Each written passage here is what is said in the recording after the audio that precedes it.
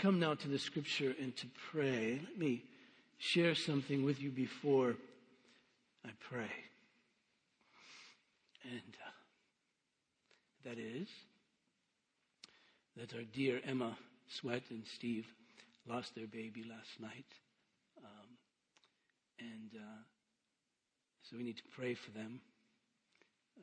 I announce it now, not at the end, in part so that it brings to us a real sense of what it means to live together, even as we worship and even as we declare God to be good and wise and loving, and even as we come with all the stuff we come with in difficulties of life,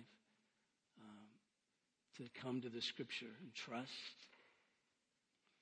that in the midst of real life, God will speak to us and will minister to those most hurting. And so as we come to the scripture, let's pray together.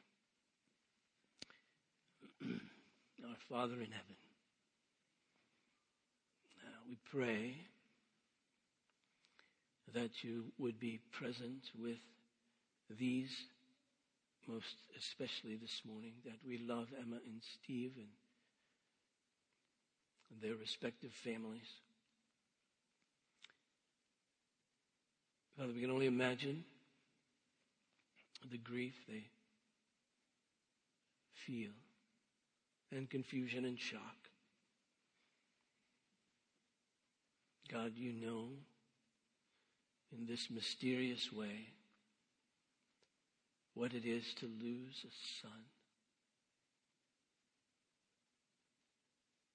Lord Jesus, you know our frame, and thus we trust that you can sympathize with Steve and Emma in their weakness and in their difficulty, and to help them. And thus we pray that you would grant to them this grace and help in their time of need, and us as well, as we share this life with them and with one another. Now, God, I pray as we come to your word, we would receive from it a good word, a word that brings hope to us in the midst of the realities of the world in which we live. In this I pray in Jesus' name. Amen. Turn please to Luke and chapter 1. Luke and chapter 1, please. I want to read verses 46 through 55. Luke and chapter 1, please. Hear the word of God. And Mary said, "My soul magnifies the Lord, and my spirit rejoices in God my Savior, for he has looked on the humble estate of his servant. For behold, from now on all generations will call me blessed. For he who is mighty has done great things for me, and holy is his name. And his mercy is for those who fear him from generation to generation. He's shown strength with his arm. He's scattered the proud in the thoughts of their hearts. He's brought down the mighty from their thrones and exalted those of humble estate. He has filled the hungry with good things, and the rich he has sent empty away. He's helped his servant Israel in remembrance of his mercy, as he spoke to our fathers, to Abraham and to his offspring forever." What I want to do, if God will help me through this Advent season, is to take up this passage of Scripture known as the Magnificat. It's known that way because of the Latin version, the Latin translation, Magnificat, magnify, first word in the Latin translation, the Latin version. But it's known, you see, as this song of Mary. There are other songs in Luke's gospel that come up. Zechariah has what we call a song, this prophecy that's in some verses to follow. Then this old man, Simeon, has a brief song in chapter 2 as well, as he sees Jesus being at the temple, when he's just a child.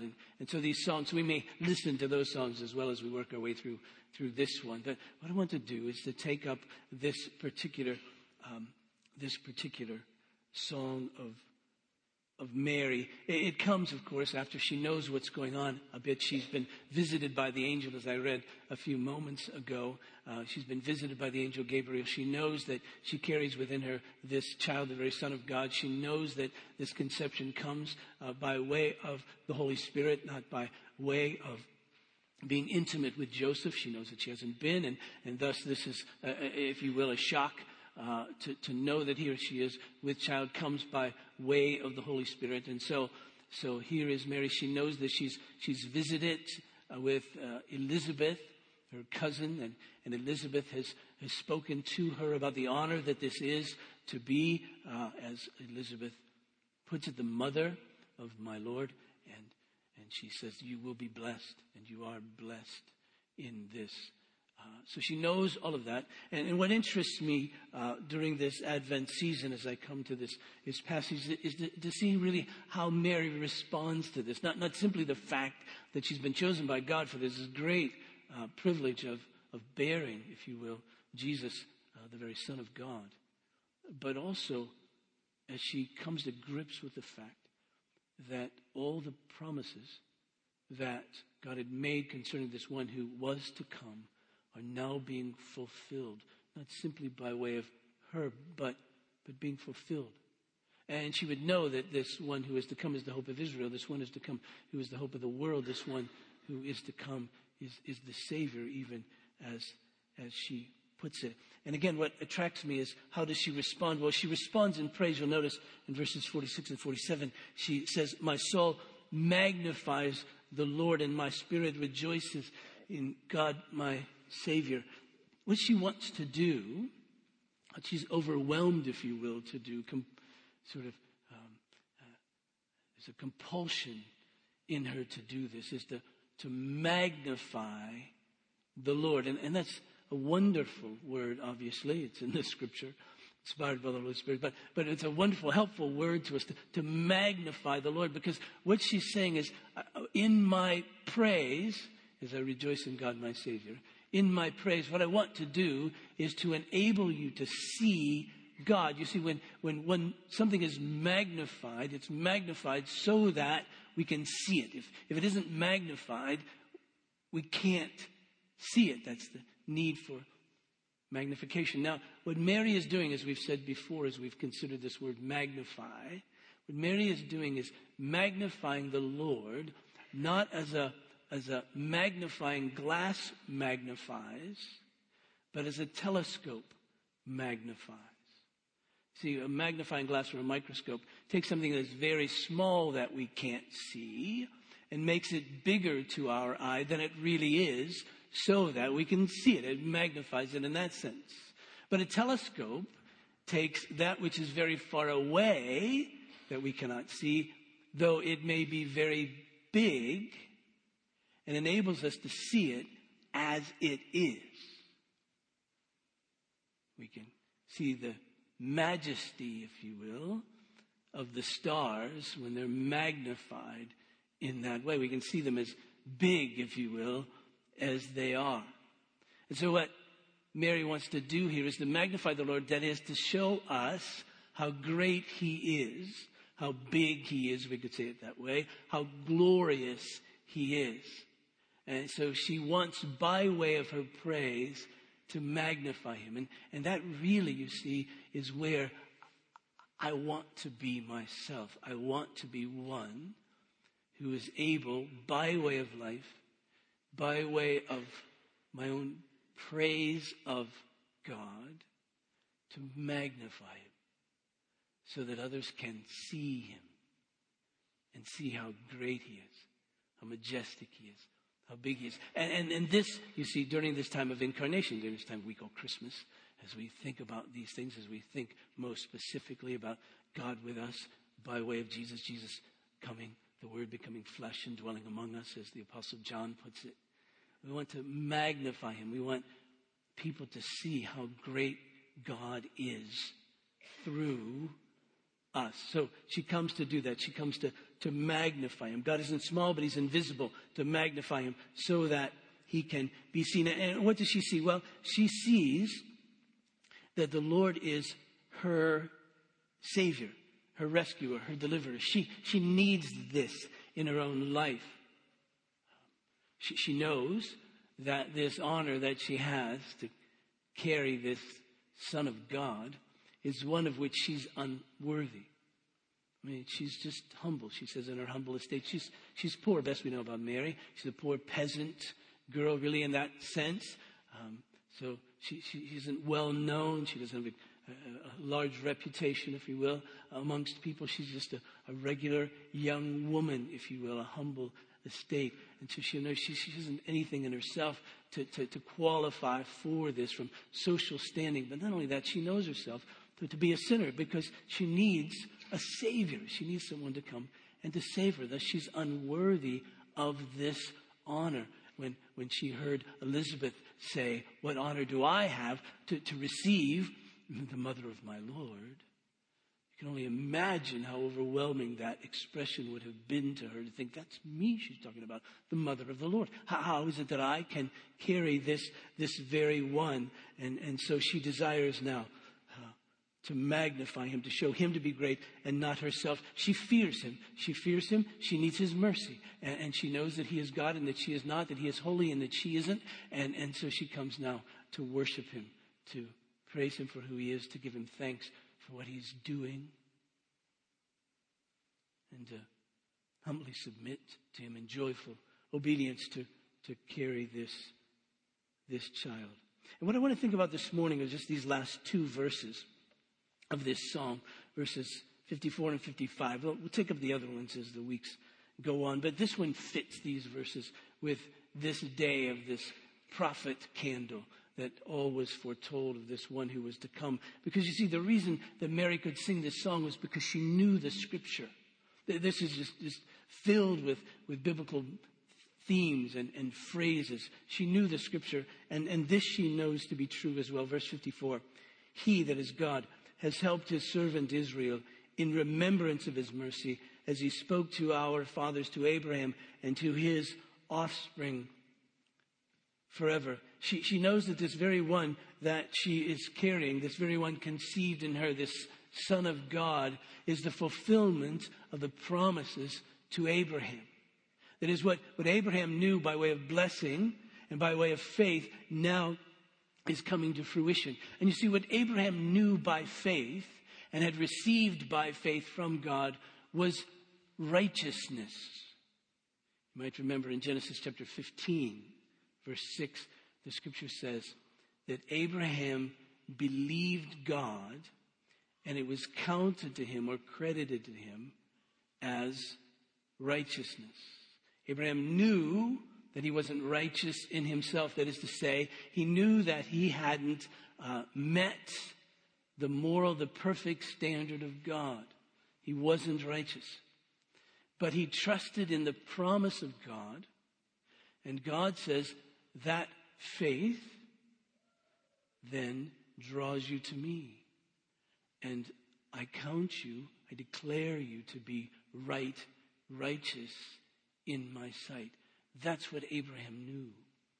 And it came by faith. That is to say, he was trusting that God would do that for him. He could not do it for himself. It wasn't from himself, but yet from God. Abraham knew that.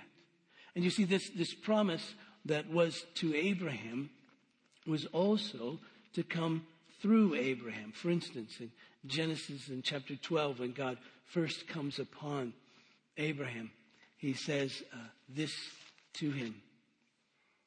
He says, now the Lord said to Abraham, his name was later changed to Abraham, go from your country and your kindred and your father's house to the land that I'll show you, and I will make of you a great nation. I'll bless you and make your name great so that you will be a blessing. I will bless those who bless you, and him who dishonors you I will curse.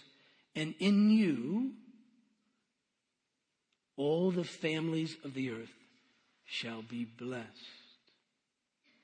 As if you've been reading through the scripture, this would be a great bells and whistles passage for you because you would have remembered an earlier promise of God. You see, the difficulty, the reason that there needs to be reconciliation between human beings and God is because of sin. You know this. In Genesis chapter 3, we find this sin taking place, this rebellion of Adam and Eve against God. God says you can eat of every tree except this one, the tree of the knowledge of good and evil. He says, by eating of this tree of the knowledge of good and evil, it isn't the fruit was poisonous necessarily or any of that. But he says, by doing this, by doing what I forbid, what you're saying is that you're rebelling from me. What you're saying is that you're going to be the one who defines what is good and what is evil and not God. You see, God says, I'm the one who gets to declare what's good and evil. I've made all of this and it's good because it reflects me. If you eat of this tree, what you're saying is that I don't know what I'm talking about. If you eat of this tree, what you're saying, I want to go my own way. If you eat of this tree, what you're saying is that you're going to be the one to define that which is right and wrong, good and evil, lawful and unlawful. And so you're going to go your own way. They ate of this tree, and so eating of that tree broke this relationship between human beings and God. In fact, came under his wrath, his condemnation. And so for righteousness to be restored, for them to be reconciled to God, for a right relationship to happen, forgiveness must take place. They must be forgiven of their sins. And God said for forgiveness to take place, you see, there must be death. Because the wages of that sin is taking away of life. It's death. And so God makes this promise. And he makes this promise in Genesis chapter 3. He says, now, I'm going to send one from the seed of the woman, who'll be a man, from the seed of the woman, who will crush the head of this serpent. That is, destroy the evil one and banish evil, if you will, from the face of the earth.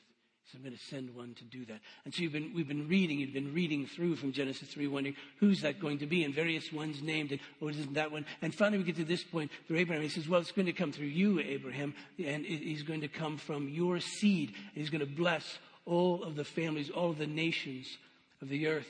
And so then, as we read through the scripture, we're seeing how, in this Old Testament context, how God's going to deal with sin. It's going to be through signs and through symbols. He's going to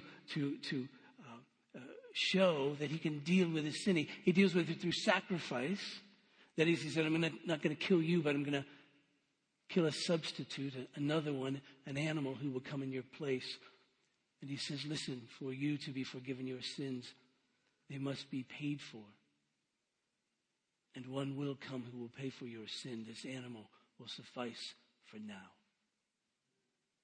And to be in my presence, so you need to be cleansed, you need to be righteous. And so these priests I will count in your place as righteous for now.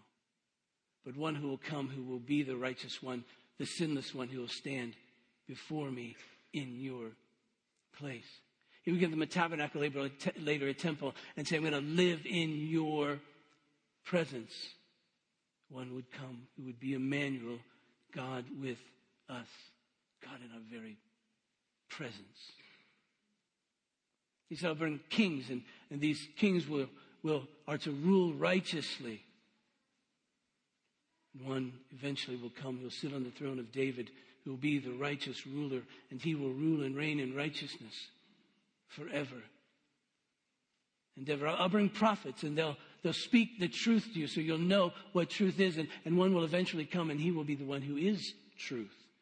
And he is the one who is to come. Mary would know, because she would know the scripture, that the one whom she carried, the one conceived in her, was that sacrifice, that priest, that temple, that king, that prophet,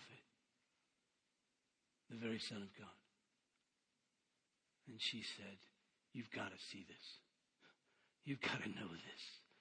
You've got to realize what's happening in the midst of this moment, I must magnify the Lord. I must sing of him as God, my Savior. But there's something else here as well that Mary was quite attuned to.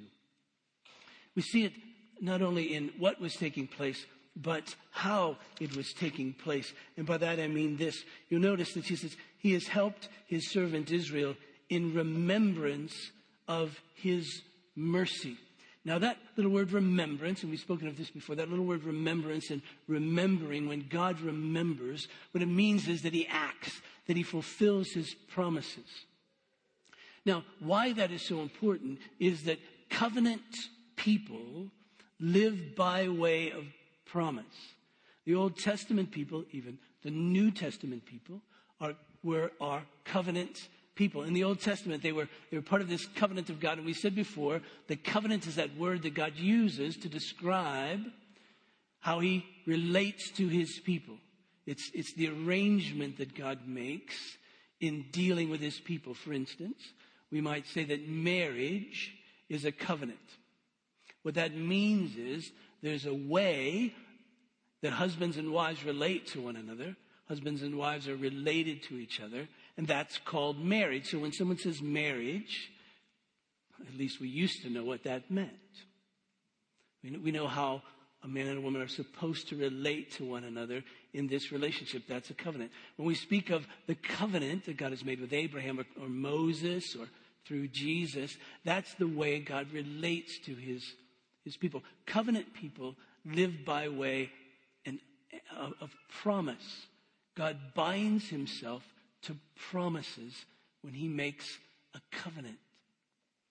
Now, what is disturbing to us, distracting to us, unnerving to us, is that there is a time lag between when God makes the promise and when he fulfills it. And that can drive us to distraction. The psalmists often wrote of that. They often would plead with God, and they would use this expression. They would say, God, why are you hiding yourself from us? Why have you forgotten us? That is to say, they were pleading with him to remember his promises, because this is what you've promised. This is what we're experiencing. The two don't add up. We trust you, but when is this going to happen? For instance, in Psalm 10, the psalmist writes, why, O Lord, do you stand far off? Why do you hide yourselves in times of trouble? And then Psalm number 13, David writes, how long, O Lord, will you forget me forever? How long will you hide your face from me? How long must I take counsel in my soul and have sorrow in my heart all the day? How long shall my enemy be exalted over me? David would say, God, didn't you say that you were going to defeat my enemies? But yet here they are, and they're winning. So what's up with that? And so the distressing, the disturbing, the discouraging, the frustrating, the unnerving parts of these promises of God, living in these promises, is we must live by faith. Because we don't always see their fulfillment, their immediate fulfillment. In fact, those who lived in the old covenant, Abraham and all the fathers, as we could put it, never got to see the end result of what they had been promised while they were alive. And Mary says, we're now beginning to see it. You've got to see this. I need to make this big for you. I need to rejoice in God, who is our Savior. He's come. Look at him. For instance, the author of Hebrews puts it like this of all these great fathers and mothers in the faith in Hebrews chapter 11. It says, these all died in faith, not having received the things promised, but having seen them and greeted them from afar, and having acknowledged that they were strangers and exiles on the earth. For the people who speak thus make it clear that they're seeking a homeland. If they had been thinking of that land from which they had gone out, they would have had opportunity to return. But as it is, they desire a better country, that is, a heavenly one. Therefore, God is not ashamed to be called their God, for he has prepared for them a city. This chapter of Hebrews 11 ends like this. And all these, though commended through their faith, did not receive what was promised, since God had provided something better for us, that apart from us, they should not be made perfect. And that was certainly true for these Old Testament saints and the promises that God had given them. God said to Abraham, I'll give you a son. It took 25 years. And Abraham was old when that promise was made. And it took 25 years after that before Isaac came. And they had that great problem with Hagar and Ishmael, as you may remember, in the midst of it. God had promised them a land, but there was a great famine. God had promised them a land, and they were in slavery for 400 years. God had promised them a land, and they wandered in the wilderness for 40 years. God had promised them a land, and yet they were exiled from it time and time again. And we wonder, God, when will you fulfill those promises? Now, they had glimpses. They had glimpses that God would fulfill those promises. Yes, the promise to Abraham, you will have a son. Isaac did come. Yes, there was famine in the land, but eventually Joseph was raised up to alleviate that famine. And yes, they were slaves in Egypt for 400 years, but God raised up Moses to deliver them. And yes, they did wander in the wilderness for 40 years, but Joshua came and led them into the land. And yes, they had been exiled various times from that land, but God always brought them back. And so we see, yes, God is faithful to his promises, but it may take time before those promises are fulfilled. And now Mary looks at this one that is within her and realizes that this promise is being fulfilled. It gives her great hope.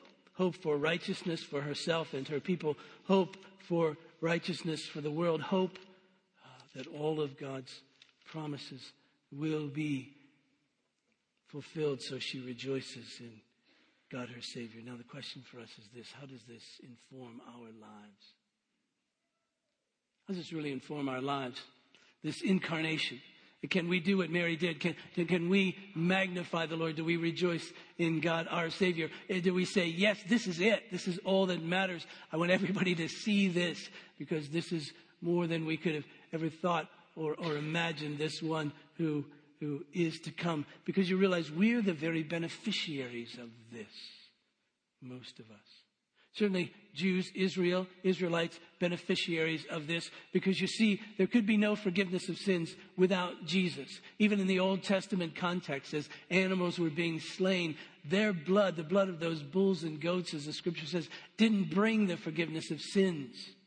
It pointed that there is forgiveness of sins. Trust that there is forgiveness of sins. But if Jesus hadn't come, the blood of those bulls and goats would have been worthless, useless. But because Jesus came, then his blood was that very blood that the bloods of bulls and goats was looking forward to. And now that he's come, yes, forgiveness. It's real, it's true.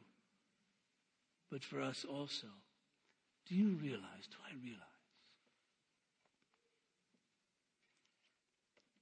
that I was in, you as a believer were in, this very promise to Abraham. That when God said to Abraham, through you, in you, by your seed, all the nations of the world will be blessed. That included you.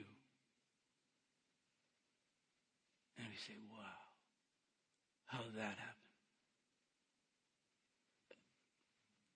We're actually descendants, all believers, Jew and Gentile alike, if you will, of Abraham. In the book of Romans, in chapter 4, we read this, verse 9. Is this blessing, that is the blessing of righteousness that comes by faith, being reconciled to God, being right with him, is this blessing then only for the circumcised, that is for those who are raised in the Jewish religion, culture, or also for the uncircumcised, those who are not? We see that faith was counted to Abraham as righteousness. How then was it counted to him? Was it before or after he'd been circumcised? It wasn't after, but before. He received the sign of circumcision as a seal of righteousness that he had by faith while he was still uncircumcised. The purpose was to make him the father of all who believe without being circumcised, so that righteousness would be counted to them as well, and to make him the father of the circumcised, that is, of those born under the law, who are not merely circumcised, but also walk in the footsteps of the faith that our father Abraham had before he was circumcised. All believers are heirs to the promise to Abraham that there is a righteousness that comes by faith. And Mary was seeing this, and we should consider this as we think of the incarnation. It's come. It's really come, this righteousness by faith. In fact, in the book of Galatians, Paul expands on this like this in chapter 3 and verse 7. Know then that as those of faith who are sons of Abraham, and the scripture foreseeing that God would justify the Gentiles by faith, preached the gospel beforehand to Abraham, saying, in you shall all the nations of the world be blessed. So then those who are of faith are blessed along with Abraham, the man of faith. You see, we were in that promise. All of those promises of him who is to come are fulfilled even in us who believe. And thus there is a righteousness that comes by faith, that we're made right with God. And we get, I think, rather used to that. And we forget the great blessing. We forget the miracle. We forget our utter lostness. We forget our need of Savior, rescuer, deliverer. And thus we fail to magnify the Lord and say with our lips and our lives, he is great. You've got to see him. But you see, it's important for us in the midst of the lives in which we live. It's important for us to know that the promise of God has not come yet in its fullness. Oh yes, it's come in Christ. In fact, Paul writes to the church in Corinth in 2 Corinthians in chapter 1 in verse 20. He says, for all the promises of God find their yes in Christ. That is why through him that we utter our amen to God for his glory. In other words, that every promise that God has made is guaranteed in Christ. And that's the very point. That's what Mary's seeing in this one who is born within her. She realizes, yes, of course, God is faithful to his promises. Look, the one who is promised is now coming, is now in me, will be here among us. This promise of God. Yes, of course, he's good for all of his promises. We can trust him. It may take 10 years. It may take 20 years. It may take 1,000 years. It may take 4,000 years. But he is trustworthy. You can really, really trust him. Jesus is the guarantee, the tangible expression of the promise of God. Yes, we look to him and we should take comfort to know that all the promises are true. Is there forgiveness of sins? Yes. Why? Because of Jesus. He's come. Is there help from God? Can we pray and he will hear us and help us? Yes. Why? Because Christ has come and he rules and reigns and he intercedes for us all the time. We know that to be true. But we look to this event of the incarnation, the coming of Jesus, and we go, yes. It's really, really true. And even when we experience the difficulties and the sadness and the grief of real life, what is our hope? Our hope that God forgives our sins. Our hope that he accepts us into his family. He declares us to be right, righteous in his sight. There is help for us. And a day will come when there'll be no grief. And there'll be no sadness. And evil will be banished from the face of the earth. That there'll be no injustice. That there'll be no poverty. There will be no illness. There will be no disease. There will be no disability. There will be no death. There will be no sadness. There will be no grief. everything will be right. And yet we get up in the morning and we feel pain. We get up in the morning and we're insecure. We get up in the morning and we have fear. We get up in the morning and there's worry. We get up in the morning and we see injustice. We get up in the morning and we see poverty. We get up in the morning and we see need. And yes, we are to rally around and work by way of the empowering Spirit of God and the wisdom of His Word to deal with all of that. We know that a day will come. And how will we know that? Because we know that God is faithful to His promises. And how do we know that? We know that because Jesus has come. Mary didn't know this verse, but she knew the logic of it. That verse comes from Romans in chapter 8. We know it. He who did not spare His own Son, but gave Him up for us all, will He not also, along with Him, give us all things? See, the hope that Mary had, the logic that sprung up within her that says we must magnify the Lord. We can really trust Him here, that He will do the work that He has promised, that He will bring righteousness to the earth, that He will make us right with God, that He will bring forgiveness of sins, that He will cleanse the land from evil.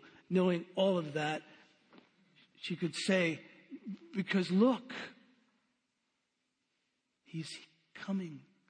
He's here. He made the promise, and look. In the same way the apostle writes to us, don't you realize, think it through, that if He didn't spare His own Son, that if He really did give Him up, why will He keep anything else from us? He's done this. Trust Him. He's done this. Trust Him. He's made this promise. You long for its fulfillment. Trust Him. On what basis? Because look at what He's already done. Look at the promise He's already fulfilled. And for us, this side of the incarnation, He's fulfilled the big one. I must say, in my prayers from time to time, I give thanks that I was born this side of the cross. When I read of the Old Testament fathers and mothers who went before us, I often shake my head and say, oh, you had it so much more difficult than we. I mean, you had to bring this animal and trust that your sins would be forgiven when it was killed. You had this law to obey and trust that God was living amongst you as you obeyed this law. And I think, oh, we have Jesus. And what we must learn to do is magnify Him. Not to make Him big, but to make Him visible. By our praise, by the attitude of our own hearts, and by the way that we live, contented in Him, forgiven by Him, trusting in Him. Mary would say, you've got to believe, look, He's coming. The apostle would say, He who did not spare His own Son, but gave Him up for us all, will He not also, along with Him, give us everything? The night Jesus was betrayed, He took bread. After giving thanks, He broke it. He gave it to His disciples, in essence, said, this is why I've come. This is my body, which is given for you. In the same way, He took the cup. And again, after giving thanks, He gave this to His disciples, and He said, this cup is the new covenant in my blood, shed for many, for the forgiveness of sins. Do this in remembrance of me. You see, the apostle says, as often as you eat of this bread and drink of this cup, you declare the Lord's death until He comes. And so we come to this table, and in our coming, it's a declaration that Christ has died, and through his death there is forgiveness of sins, that God's promise is true, that there is righteousness, this declaration that he justifies us in his sight. And that's great. That's our only hope. That's life to us. If this isn't true, we haven't anything. And now it's ours, you see, in our coming, in our worship, in our praise, in our lives, to show him that he might be seen. Let's pray. Father in heaven, I pray for me, for us. That on this morning, right now, that you would enable us to see it, to experience it, to know it, to believe it, to rejoice in God our Savior. That in our coming you would be magnified, and in our lives you would be magnified. So Lord Jesus, meet us here, even as we come. Give us assurance of forgiveness of sins. Give us assurance of your presence with us by your Spirit. Give us assurance that you are ruling and reigning righteously over all things. Give us assurance that a day will come when you will return and all will be right, for you will banish evil from the face of the earth.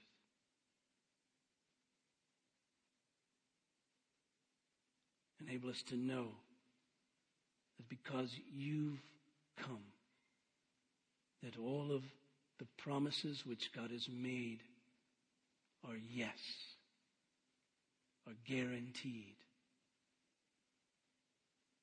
And this we pray in Jesus' name. Amen.